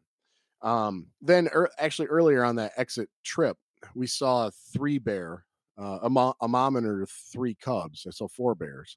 Um, And uh, that's the one where they're always like, "Be careful with when a mother's with their cubs," yeah, right? but they were up, I don't know, 1,000 feet above us in the mountains. They were just in this Yeah, open yeah. patch of snow, and so you could see them. And we had our binoculars and saw that. So it was like you're kind of. I had been accustomed to that. Okay, there's bears around. It wasn't such a shock like it would be if you were in the suburbs or something. Right. Mine was Yeah. just it was kinda more of this, like, frozen in awe moment, like, "Whoa!" Like, "Oh my god, I can't believe this is happening." And there's, like, 5 other people that were in front of me that were with me, so I wasn't scared. Bears, have pretty much never attacked a group of more than 3 people. Um, they're not stupid, but, Right. uh, I That's when your first thought is, "Well, he'll get my guests first." well, I was one of the guests on that trip. I was being guided Oh, by okay. somebody else. But, Alright. so, like, it was just a really cool moment. I really wasn't that freaked out. It just it was kinda just like, "Wow, is this really happening right now?" And, yeah, then there were a couple other ones where we um we went on one of our trips ended at this waterfall, and I'm guiding people, and it's like really cool when you can get to the waterfall. So most people can't get there, but this trip just went perfectly, and we plant our kayaks on the beach, get out, and it's about a third of a mile hike out to this waterfall. Right. We're hiking up there, and we go have lunch. It's like it's a really cool experience to have lunch at this waterfall and just chat about the environment and how everybody's experience is going. And all of a sudden, I get this call over my radio. And, it's Garrett, one of the other guides, and he says, "Yo, Nate, I don't want to freak you out, but there is a bear walking down the trail towards you guys, and the waterfall is dead end. I'm like, there's one trail in, one trail out." So I have all these guests with me. I'll take the other way. Yeah, no, you're walking, This is gonna happen. and Garrett's on the beach, so that bear is pretty limited in where it can go too, because there's just high walls around. Can you just like, if it doesn't move, can you just sit there and like have a standoff for 2 hours until it gets tired and walks away? Or No, no. And in the guide, I'm sure special circumstances, but in the guiding world, uh, you try to stick to your timings as much as you very possibly can. Like exactly when, like what time you have to hit that beach to be able to have like a 15-20 minute break to then be able to get back in your kayaks to go out, or like a 45-minute break if you're going to take a hike. Then that when you get back, you have to get those people launched and have them in the water at, say 11:15 if you have any chance of getting back to that beach by 12:15. Um, so yeah, it's all this timing stuff that you're trying to hit, and you also just want to be able to have that wildlife experience. But yeah, so we had to walk back, and we're walking back, and I don't see the bear at all. I have my bear spray out, just in case, and turn a quarter, and the bear, it's a big one, is just sitting on the trail right in front of us, just looking at us. And he just like kind of eats a couple berries. Then he like slowly shrugs and turns, starts walking back down the path towards the beach. And so we're just walking slowly right behind the bear as he's going. I'm not trying to push him or anything, not trying to make any aggressive move. Let him keep his distance and keep moving, but we're just trying to like keep going. And is it like one of those movies where somebody is being followed and they stop and turn, and then the other person who's following stops and kind of like turns and looks behind them, yeah, like, huh, what? what? Huh? Oh, okay. Oh, don't mind us. We were, huh? You're still here? Oh, Yep. okay. And so, I mean, all it ended up with, he went back down to the beach, and Yeah. he ran down. He grabbed a fish out of the. It was crazy. He just walks up to the shore. He's like, oh, grabs a fish, and then he just sat there and ate it. And we jumped back in the kayaks and headed back out on our trip. So it wasn't much drama, but it was a really cool thing to see. And it was just like, Yeah. I got back, and Trent, the owner of the guiding company, was like, "You saw a bear at waterfall?" Because normally those areas are pretty bear free on our trips. Yeah. There's Enough bears people go around. there that the bear just kinda, Yeah, I mean, there's they're just like, "Eh." normally enough of. There's a lot of guides going in, so the bears, they want to avoid us. They Yeah. just really don't want to deal with us at all. Um, Yeah. and And I've that's heard the that way you want it. 95% of the time there's a bear around, they'll be aware of you and they'll be keeping a distance. And unless you like can spot them, more often than not, you won't even know that they're 50 feet away from you. Yeah, I mean, they're patient. They're quiet when they're moving through the bushes and stuff, and they Because their feet are like soft, like padded, and they can go really quiet, right? um yeah, I mean, I honestly, I don't want to overspeak myself and be like, yes, but um I feel like I saw that on a show one time. They were talking about how like bear are so dangerous because they can be so quiet, yeah, but they can also climb trees, and they're very good climbers, very very good climbers. But they can basically like sprint up a tree. I've seen video of it. It's crazy. yeah, I mean, they have really good claws, and they the black bears at least hide their youngin in the trees when they think that there's danger around, Oh, so when that's there's a probably male around, because the male bears will eat a woman or a female bear's um, children, cubs, because once those then he cubs, can try to have his own. yeah, well, once those cubs are dead, then that woman or that woman, that female bear, goes right back into heat, and so he's trying to Yeah, spread his genes and get yeah, out any other competitors. It's really yeah. Nature, survival of the fittest. Yeah, really wild stuff, wild, crazy stuff. literally. But yeah, then you had mentioned pre-podcast that you wanted to talk a little bit about interesting living styles. Oh yes, that was that where we're going into that next too, is because your living situation in Alaska was a little out of your comfort zone, but also opened you up to some new possibilities that kind of moved you towards your next phase of life. Yeah, yeah. So I at the place where I worked, which was Kayak Adventures Worldwide. Check them out online if you ever go to Alaska. It's this tiny little red house, and it has one bathroom, and we had 11 people um, that were living there and like working there all the time, and then there's 14 in total. A few people lived off off campus, but I 6 people lived in the house, and then me and these 3 other girls lived outside the house. So I guess there was 10 people at the house, and I lived in a shipping container, a steel shipping container. About a third of it, a third of it was our storage for our multi-day trips, and or 2/3 of it was that, and then 1/3 of it was my little living area. Just Was it at least converted it into a space that was livable, or was it just you in a dank, dark little box?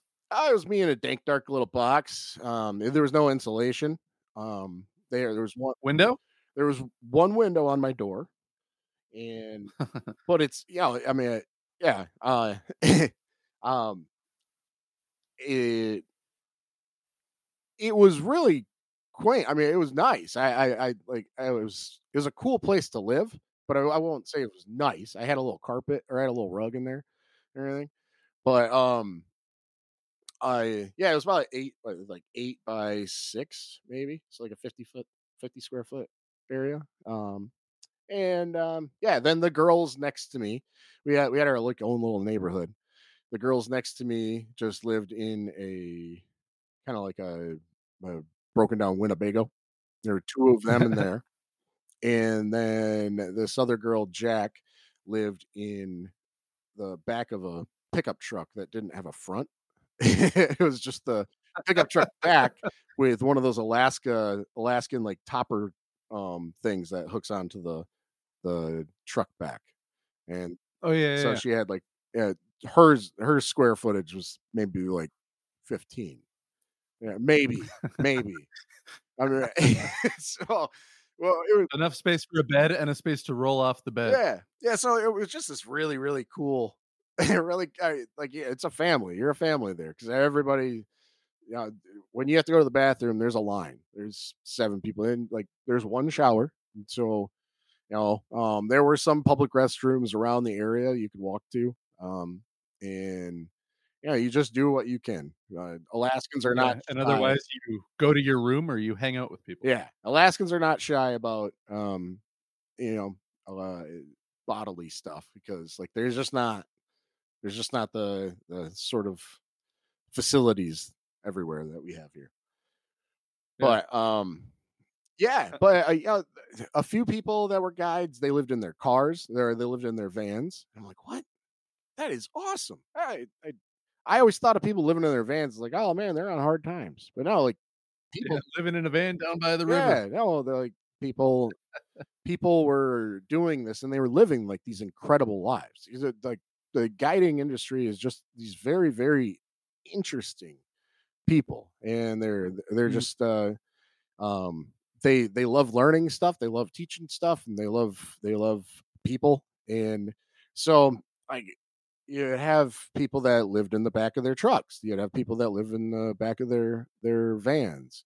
Um, and I just opened my eyes to like, wow, there's many other different ways to live rather than having your home and paying the rent, blah blah blah, and like all this sort of stuff. It just kind of blew me away.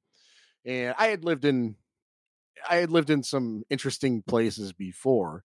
When I was Right. in Rivertown, I lived in our industrial storage place, turned the apartments into my room. But like that for like 2 years. But Yeah. um Which was cool and, like, at the same time had its drawbacks. yeah, I mean, I didn't have a shower, so I had like my own camping shower. I hung up from the rafters and just filled it up with hot water, and then like I think it held like 3 gallons. So yeah, Yeah. but um, but yeah, um, the Alaskan experience of just being able to know that you can go out and live out in the middle of nowhere. You can live in your car and you can still thrive and like live like it's kind of it's a simple lifestyle, but it's this like super creative, super like just super out in the wilderness, just appreciation of the world and nature sort of lifestyle. And that that was always something that was in the back of my mind. Like I want to explore the world and explore nature, but then I found out that you can do this as a job. You can do this as just a way of life and Yeah. find a way, you know. And so And then you found a way to a different job with different ways of living from there too. Or yeah, well, I guess not from there. Take us to what you get into once the season was over up yeah. there. So the at the end of the season, I said earlier, like I obsessed myself with French, and part of the guiding industry, and one of the things I love is languages. So you have a lot of people from all over the world, and so I had continued with my French, and I wanted to go to France and test myself out and see and learn more, but like see if I my French held water at all. And so there's a thing called Workaway. It's kind of I forget the other name for it, but there's working on organic farms too, and you just go to these places and they provide all your nourriture and logement, your food and lodging, Nice. and um, you just work for like You pay to get there. yeah, you pay to get there and everything, but you just Yeah. work for like 6 hours a day, like 4 or 5 days a week, and they take care of everything else. You're free to go whenever you want. You're free to come back whenever you want, as long as there's openings. And like the Right. first one I worked on, I lived in this house. It was in Roquebrune sur Argent, um, right next to the southern part of the Alps, where they go down into the Mediterranean. Um, and Yeah, and you were restoring an old chateau? yeah, it was built like in the 13 or 1400s. We had geckos living in the house. Like you'd be sitting on the toilet, and there would be geckos Mhm. pointing, like just like sticking their nose out through like this old stone house and like the old. I don't know how they made their way through there, but yeah. And it was on a mountain. It was on this old like this road that I. It was another situation where I thought I was gonna die, like getting to that house, but with this crazy dude from Wales, he was my roommate there. Yeah, yeah, he's like, "Oh, these motherfucking, hey, these rains ain't gonna stop me." It's just like these people are fucking naughty, man. And uh, yeah, I just worked there. We just cut down all these mimosa trees because they're invasive species. I guess it was brought from Australia back in the day because they like grow super Mm, quick.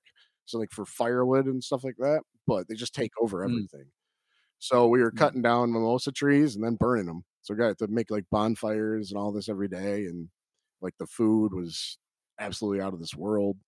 Um, and yeah, and then I went and worked for this lady on a llama farm, um, and um, I keep thinking of Tina from Go Feed Tina from Napoleon Dynamite. oh yeah, um, yeah. So I lived there for like another 2 weeks, and then and she only spoke French. The first one I was at, like the dude, he spoke a little French, but I was a little down. I had a great experience, and he's a great dude, but I was a little down that I didn't get a good chance to work on my French there.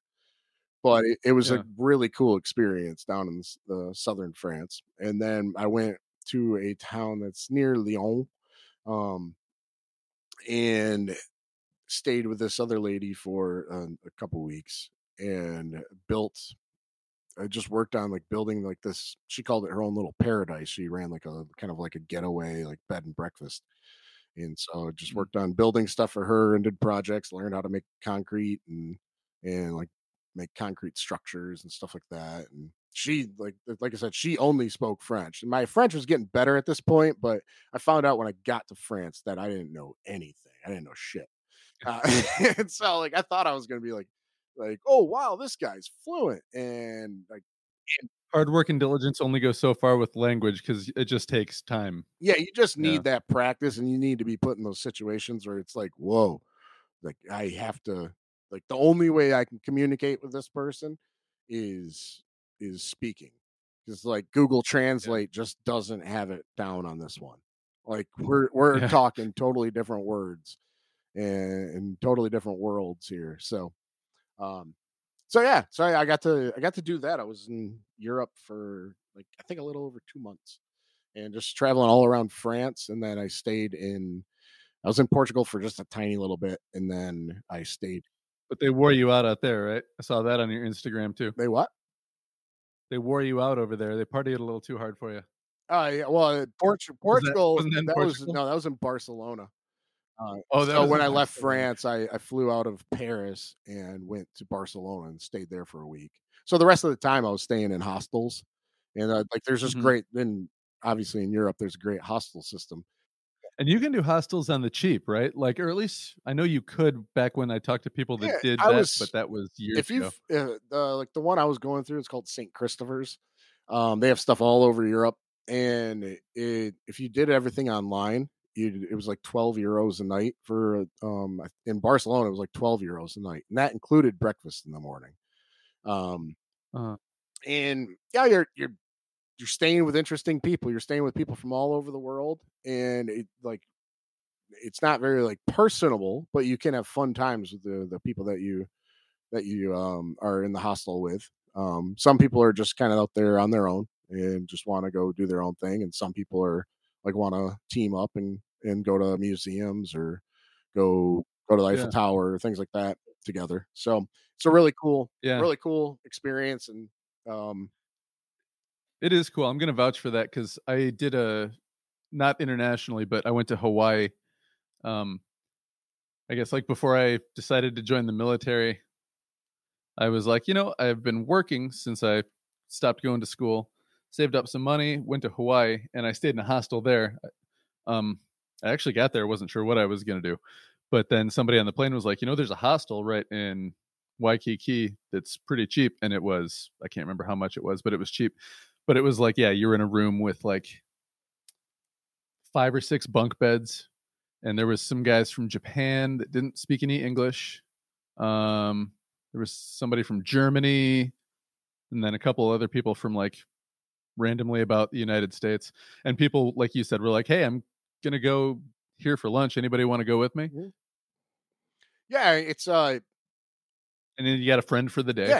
yeah, it's just really cool. And yeah, if you take some pictures and like you just remember those little experiences and moments. And yeah, some of the times that I remember are just uh, seeing new people come in and hearing them speak in Spanish, and I'll like try to say something to them in Spanish, and we'd get into like random little, really simple but random little conversations, and like they would acknowledge you later, and it was fun stuff, and like it's like you're living in this global world, and Yeah, so it's I highly recommend that experience and learning Yeah, it's languages. something that you kinda are disconnected from in the United States just because Canada, they speak, I mean, a little bit of French, but English, and then Mexico, they speak Spanish, but, a lot of people I don't Yeah, know, doesn't Spanish seem like shows up in the US more than anything, but it's not like an official language. It's not anything that depending on where you go, it's more preeminent, but yeah. yeah.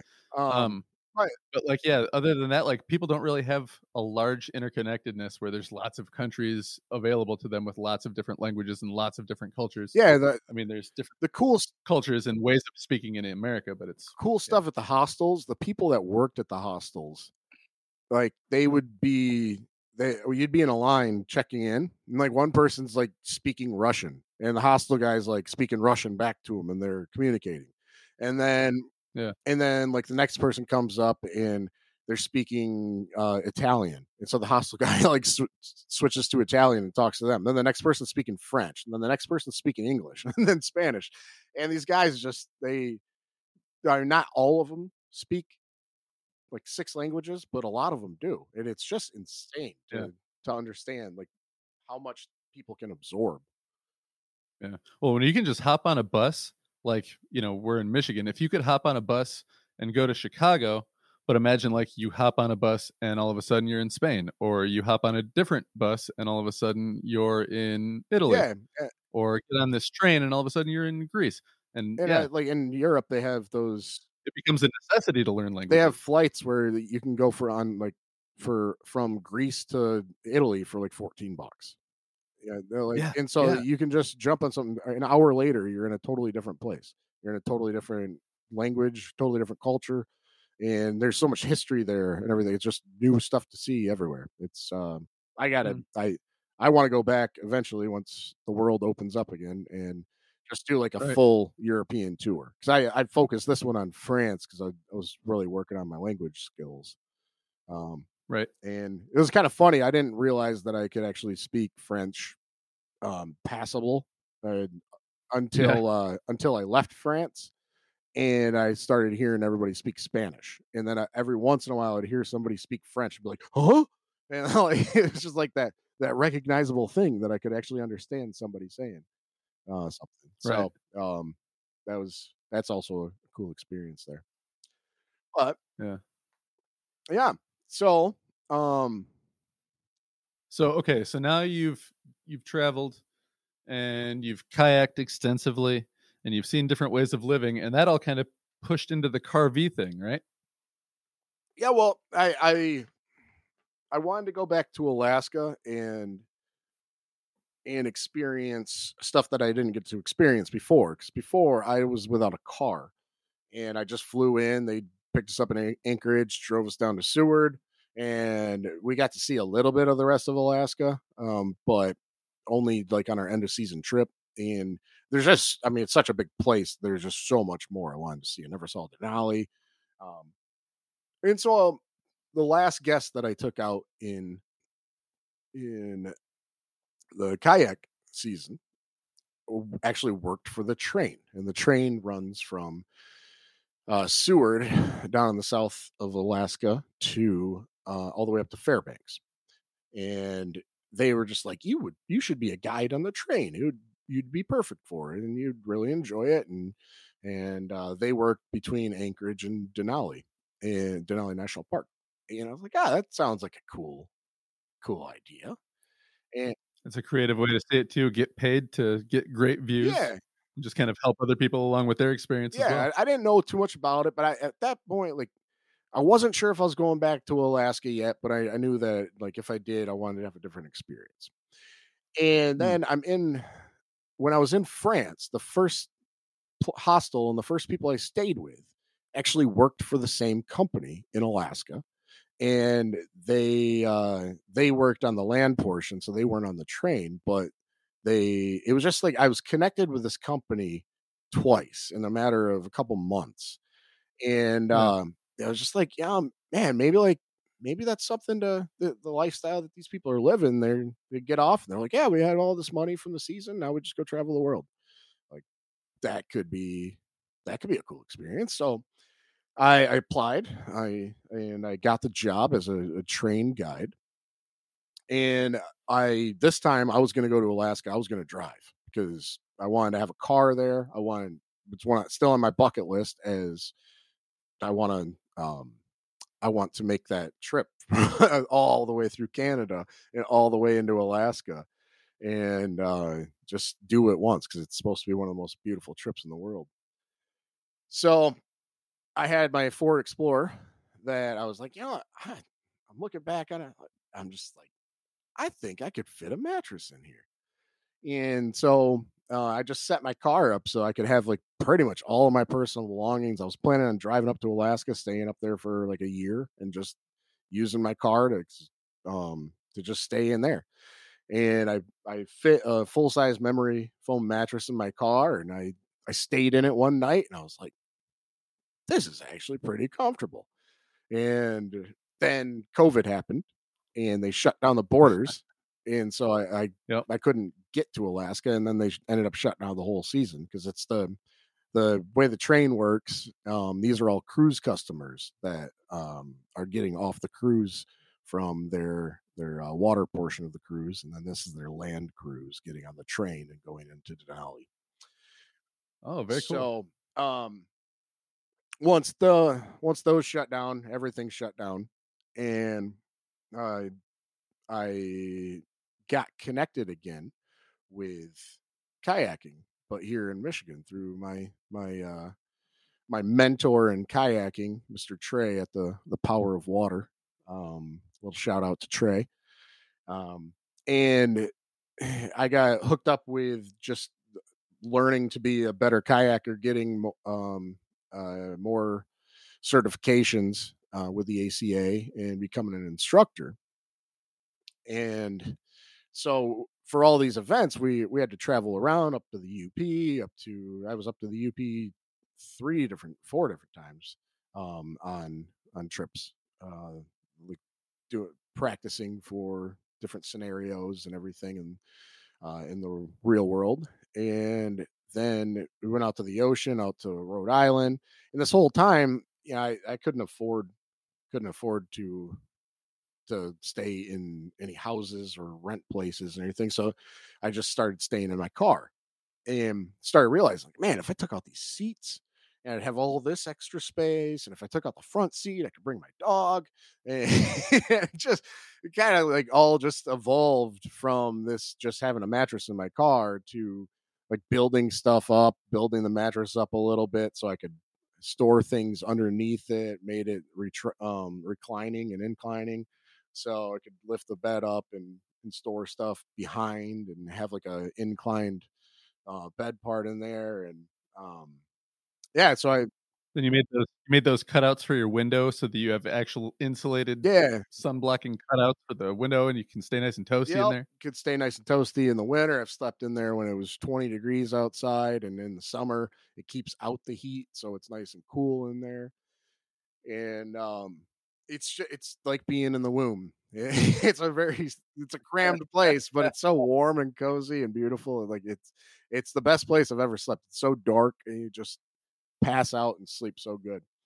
So, yeah, I just kind of fallen in love with this idea of like the car V, um, and I got one of those things to put on the racks to put on the back of it, and I have all my kayak and stuff above it, and then food storage in the middle, and um, it's it's been a unique, but especially during COVID, a pretty nice little way to get away and not really Yeah. have contact with people. Like we stayed in the UP for a little over 2 weeks, just staying on like back backcountry state roads. They're just little dirt roads that you can pull off of, and they lead to whatever other backcountry state road, and you just kind of find yourself a spot. And um, we cooked out of little metal pans and jet boil, and Yeah. um, you just make your way. And that's kind of what I learned in Alaska, is like, you just make your way, and then you're gonna have to poop in some awkward places. Yeah, well, you're gonna have to do some weird things that you don't really think of from like a city boy perspective. But Yeah. you do what you do to get by, and it's a just I have the little philosophy of the sun comes up tomorrow. And no matter what happens and what you do, if you take a risk and you fail, the sun's still going to come up tomorrow, and you can try something new. Or if the world shuts down on you, the sun still comes up. There's still opportunities there to take advantage of, and so um, that this is my own little way of taking advantage of the situation the best I can, and it's been a fun little journey, fun little thing of growth. So, not at this point, I just got my job back in Alaska, but it doesn't start till whenever the cruises start up again. So, Right. it could be middle of May. It could be as late as July. I think if it goes to July, they'll probably just shut down the season.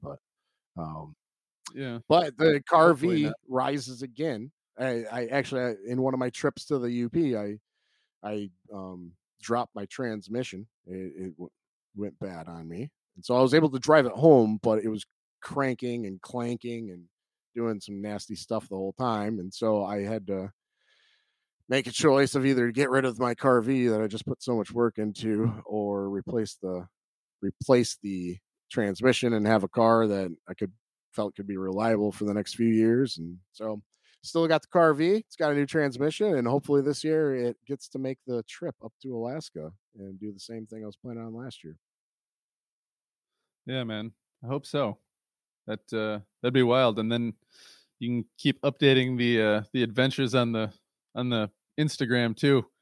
I was living vicariously through you there for a long time, and then COVID hit, and now nobody's living vicariously through anybody. Yeah, man. I'm fortunate that I was brought into the kayaking world, and I'm fortunate that like it continued to blossom, and even through like the COVID, kayaking was this thing that you could do because it's by definition a pretty socially distanced sport. And Right. Yeah, you don't want to be right elbow to elbow yeah, with somebody with so paddle. I got to Yeah. go out and do something that I already had experience doing, and I already had the equipment to do. And yeah, I was just fortunate that it was something that I could still go out and do around, and have a way where I could live in a unique way and be able to follow something that I'm pretty passionate about.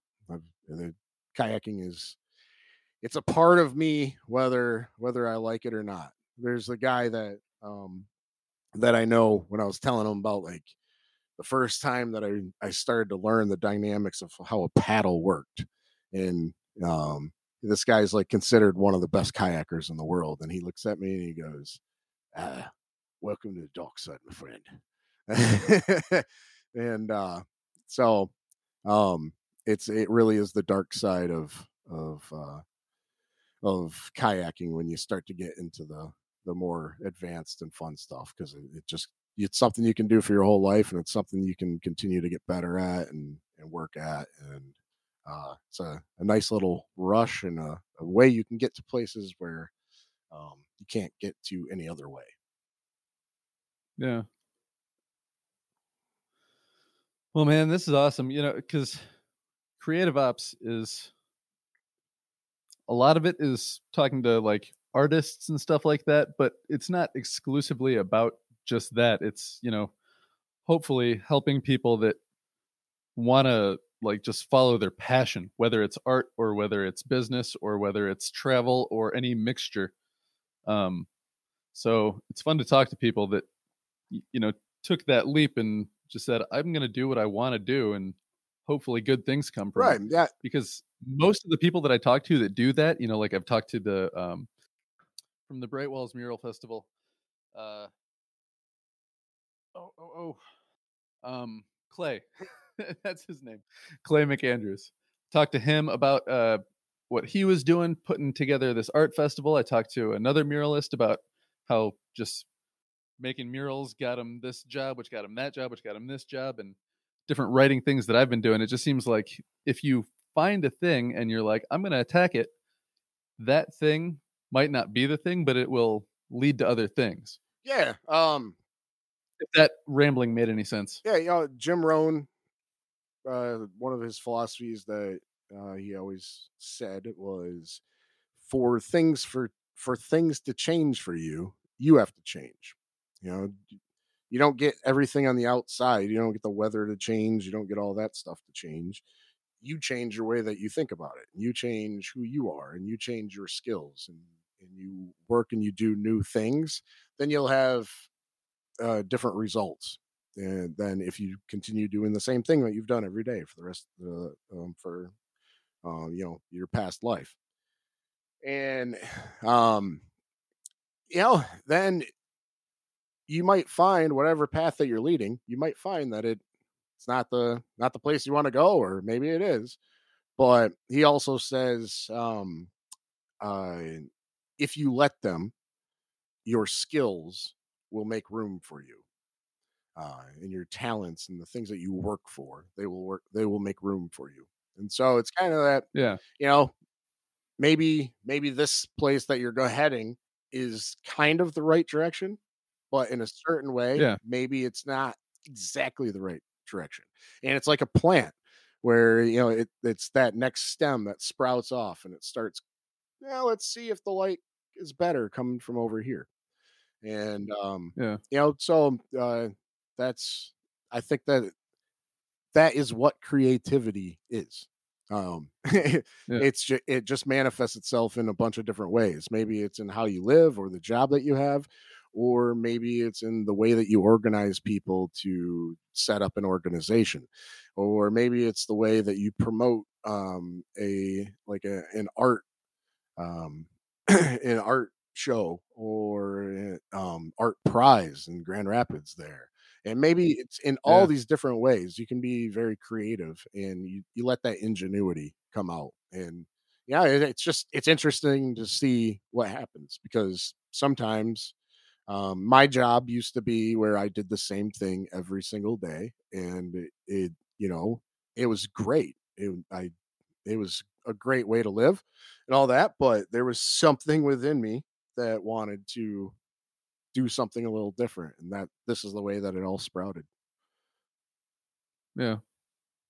Yeah. It's weird too, because same for me, the podcast and the the paid blogging jobs that I've been getting lately, it all stemmed from me being like, I'm gonna write a novel and try to get it published. And I still haven't, but like that decision and those actions led to other things that have actually turned into productive, sometimes even money making things Right. where I can put the podcast out right now and see it Yeah, immediately. and you never know. Like that. I get paid for writing blogs for people, so I'm still making money with the skills, just not the way that I thought I Yeah, would. but yeah, that's your skills making room for you. And Yeah. maybe like that seed that was planted in your first book, which I've read, and I think it's an awesome book, Chris. You know that I Oh, gave thank you. you, sir. I Thank you. think you have my official review, but Yeah, I think your official review was really nice, and your unofficial review was, yeah, it was good, man. I mean, it's not going to win the Pulitzer Prize, but it's good. yeah, something like that. Yeah, between friends, Which I gotta be. which is high praise. I was going for entertainment value, not a giant literary Right. statement. The just the podcasting and the blogging and all that. That's only gonna open you up to that many more people that now have heard of you, and you have a name, and you have a following, you have people. You know, those things only expand as long as you keep with them. It's like any muscle. As long as you keep on flexing it and working it, it'll continue to grow. But once you stop, It continues to grow, and then the networking too from it has been amazing. The other authors that I've interviewed, Brandon Scott, everybody should go read Brandon Scott's Voodoo trilogy. Well, it's going to be a trilogy. The first two books are out. And then Jennifer Susie's got a ton of books out. Both of those guys are awesome. Um, they've been super helpful, giving me advice and guidance and talking about what I should be doing, things to look out for in the future.